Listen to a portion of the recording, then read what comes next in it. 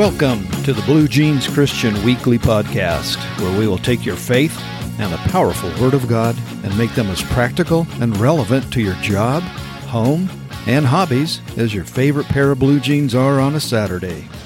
When someone at your work talks about you when you're not around, what image do they have of you? And what are they portraying to the person they're talking to about you? Good question. Welcome to the Blue Jeans Christian Weekly Podcast.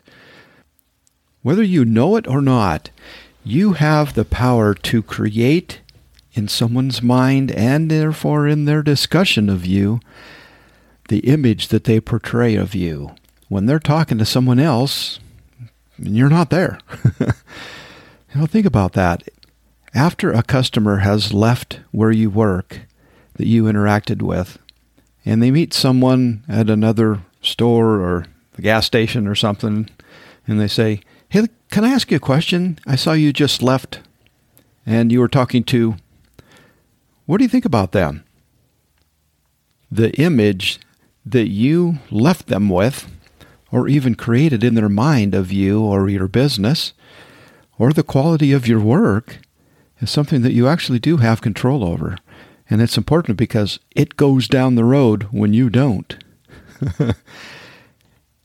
Or think of this too. When you're working alongside some people and you don't come in for a day, we got sick or you had the day off, what do they say about you when you're not there? Or after you do a Zoom call with some people and it's over, you have ended the call on your side, but they're still hanging around chatting. What do they say about you after you have exited the Zoom room? Some people might say, I can't care about that. I can't control what people think about me. Well, let me tell you this. That is a lazy cop-out comment, because yes, you can control what they think about you. And yes, you can make enough of an impact or an image that what they say about you is favorable. And as Christians, there is a much bigger responsibility for what image we leave with people too. Because you have been bought with a price. Yes, the price that Jesus paid on the cross for you. And you owe it to Him, as a thank you at least, to leave a lingering image or a sweet-smelling aroma, as Paul says, about Christ when you leave the room or when you're not there. 1 Peter 2:9 says, "But you are a chosen people, a royal priesthood." Wow. A holy nation, God's special possession, that you may declare the praises of Him who called you out of darkness into this wonderful light.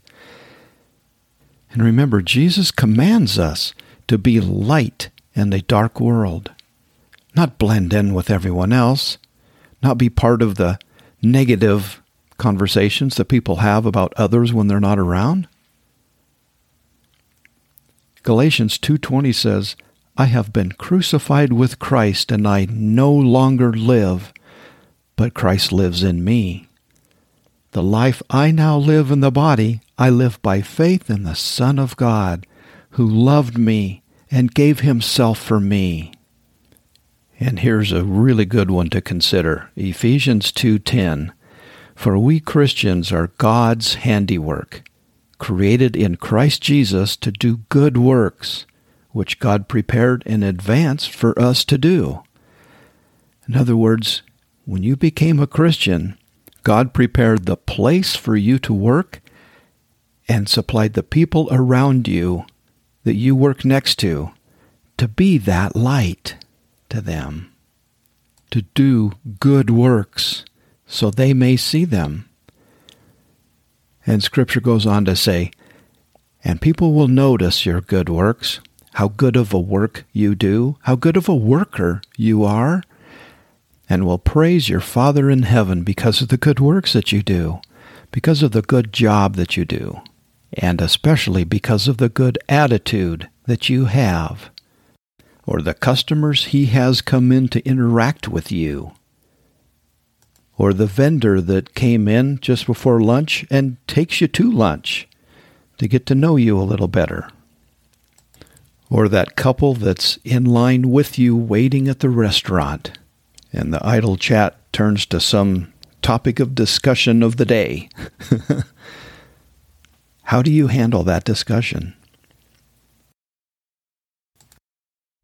I try so hard to do this in my RV repair business, and it works. I get some amazing comments that's all to the praise and glory of God. Comments like, "Wow, you were like a godsend." Or a lady said after I fixed her wheelchair access to her little camper, "You are 1 in a million. I mean seriously, 1 in a million. There are 999,999 people that are not like you. And to think I met you and you came and fixed my wheelchair access when no one else in town could." Well, here's an excerpt from a testimonial on my website, bjc-rv.com.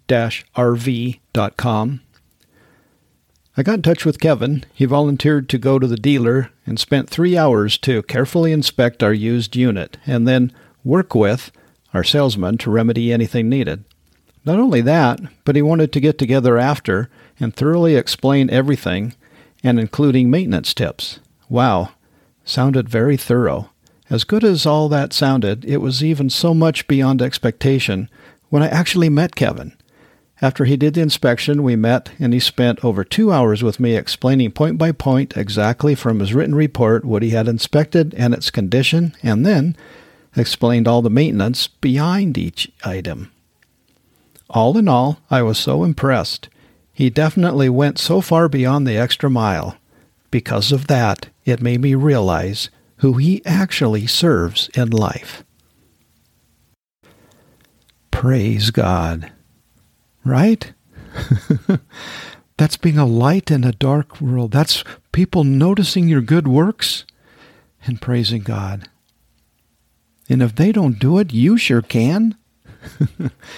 Okay, let's back up a little bit and talk about another reason why we should be light in a dark world and why we should have a good attitude when we work or are around people and be a representative of Christ at our job or when we're dealing with people.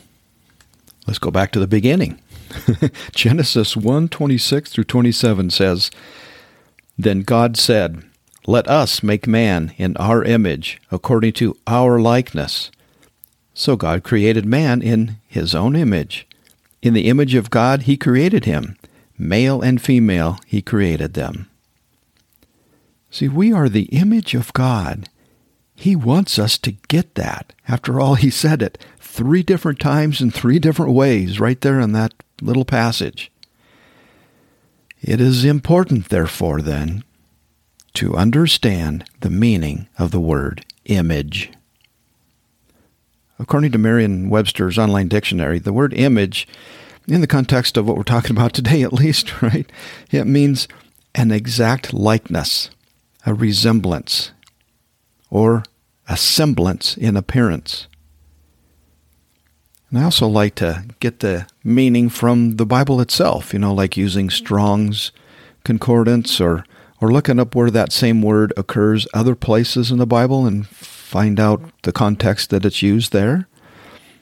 So when I do that with the word image, and I find verses like I just read, and here's another one in Genesis 5:1-2, where he kind of says the same thing. This is the book of the genealogy of Adam. In the day that God created man, he made him in the likeness of God. He created them male and female and blessed them and called them mankind in the day that they were created. So that word image also can be described with the word likeness. Okay? I looked up that word likeness in Strong's, and it says, and then coupled that with the dictionary's meaning of the word likeness and come up with the word an illusion, a resemblance, a representative figure, And I kind of thought about those things.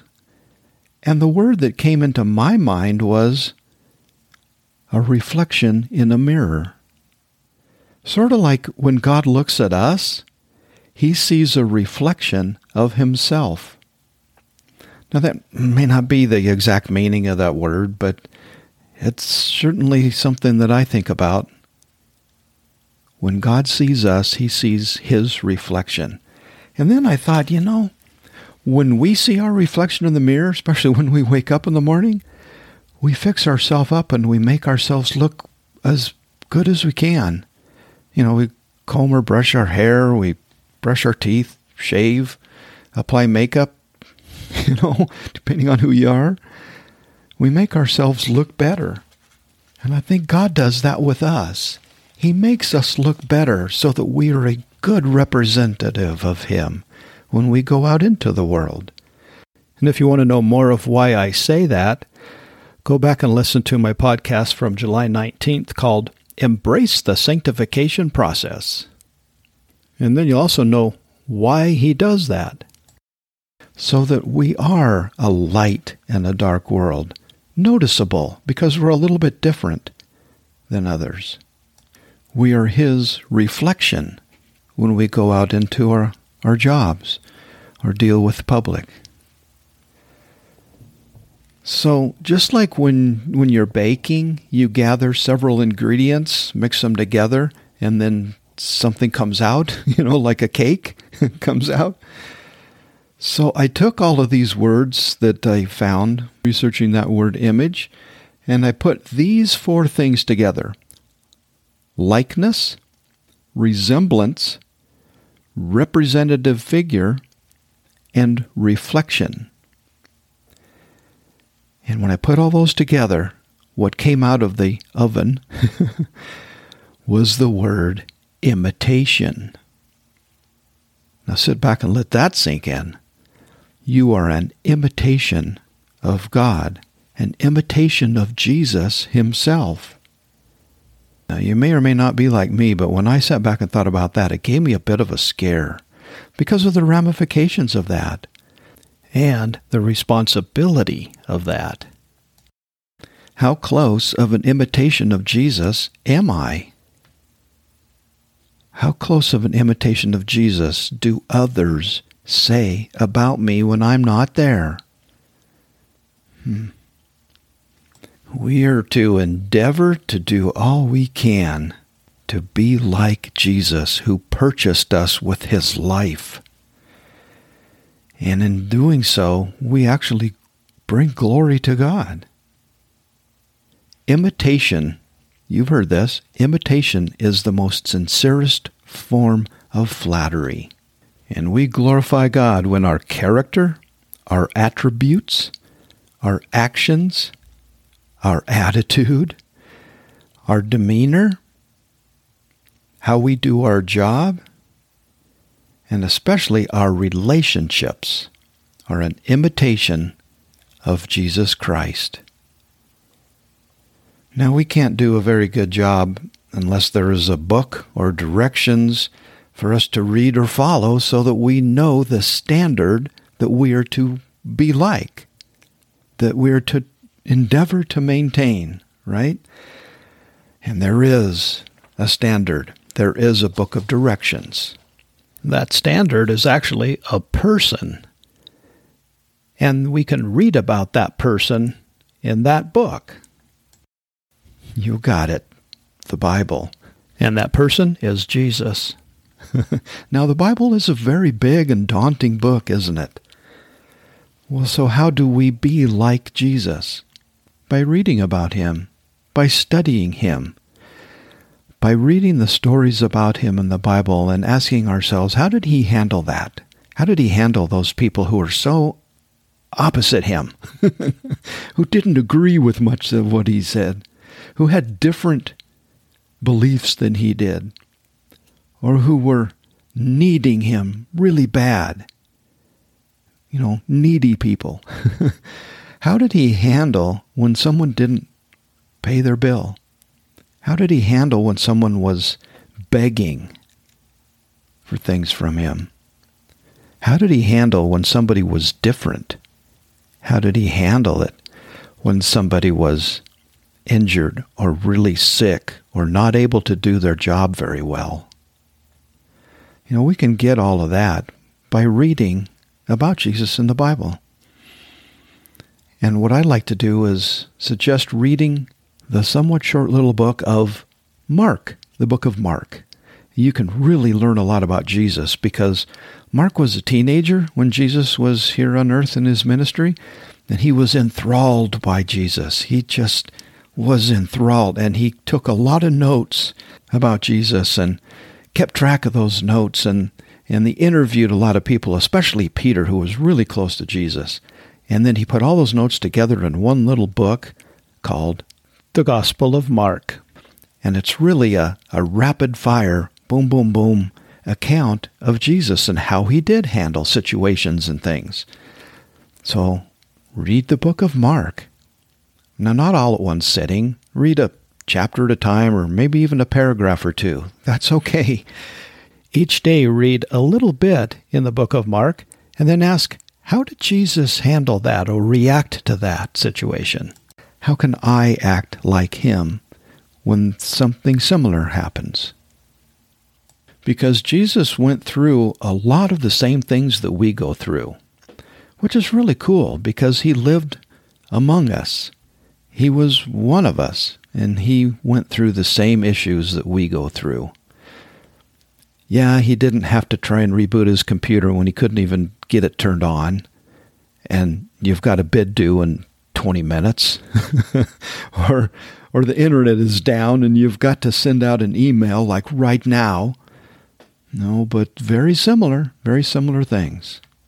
Or this, most of the issues and problems and tough things to deal with are centered around relationships. The people around us. How did Jesus handle the people around him that were different than him or had different points of view? And people in his day really were no different than people are today. People are people. Let me wind this down with this. The Latin phrase, imago Dei coram Deo, captures the gist of this issue. It means Jesus is the center of our acknowledging that God created us in his image and wants us to be like him so he can have a relationship with us. And when our relationship with him, thanks to Jesus and through Jesus, is really good, our relationship with others is also really good. So let's work on our relationship with Jesus by studying him, by being like him, by practicing to be like him. When an issue comes up at work, think, now how would Jesus handle this? And I want to try that this time. Do that. The more you do that, the easier it will be, the less scary it'll be, to where it becomes your nature, to where it becomes your light in a dark world. Because you are an imitation of the God of light, the light of the world. If you'd like to read more about being the image of Christ, that's the topic of chapter 10 in my book, Your Glorious Endeavor. How to glorify God, be well-pleasing to him, and worship him acceptably. You can get that book anywhere books are sold, including Amazon. Or if you email me, maybe I'll send you one. Remember, you can contact me through my website, bluejeanschristian.com. And until next time, be his light in our dark world.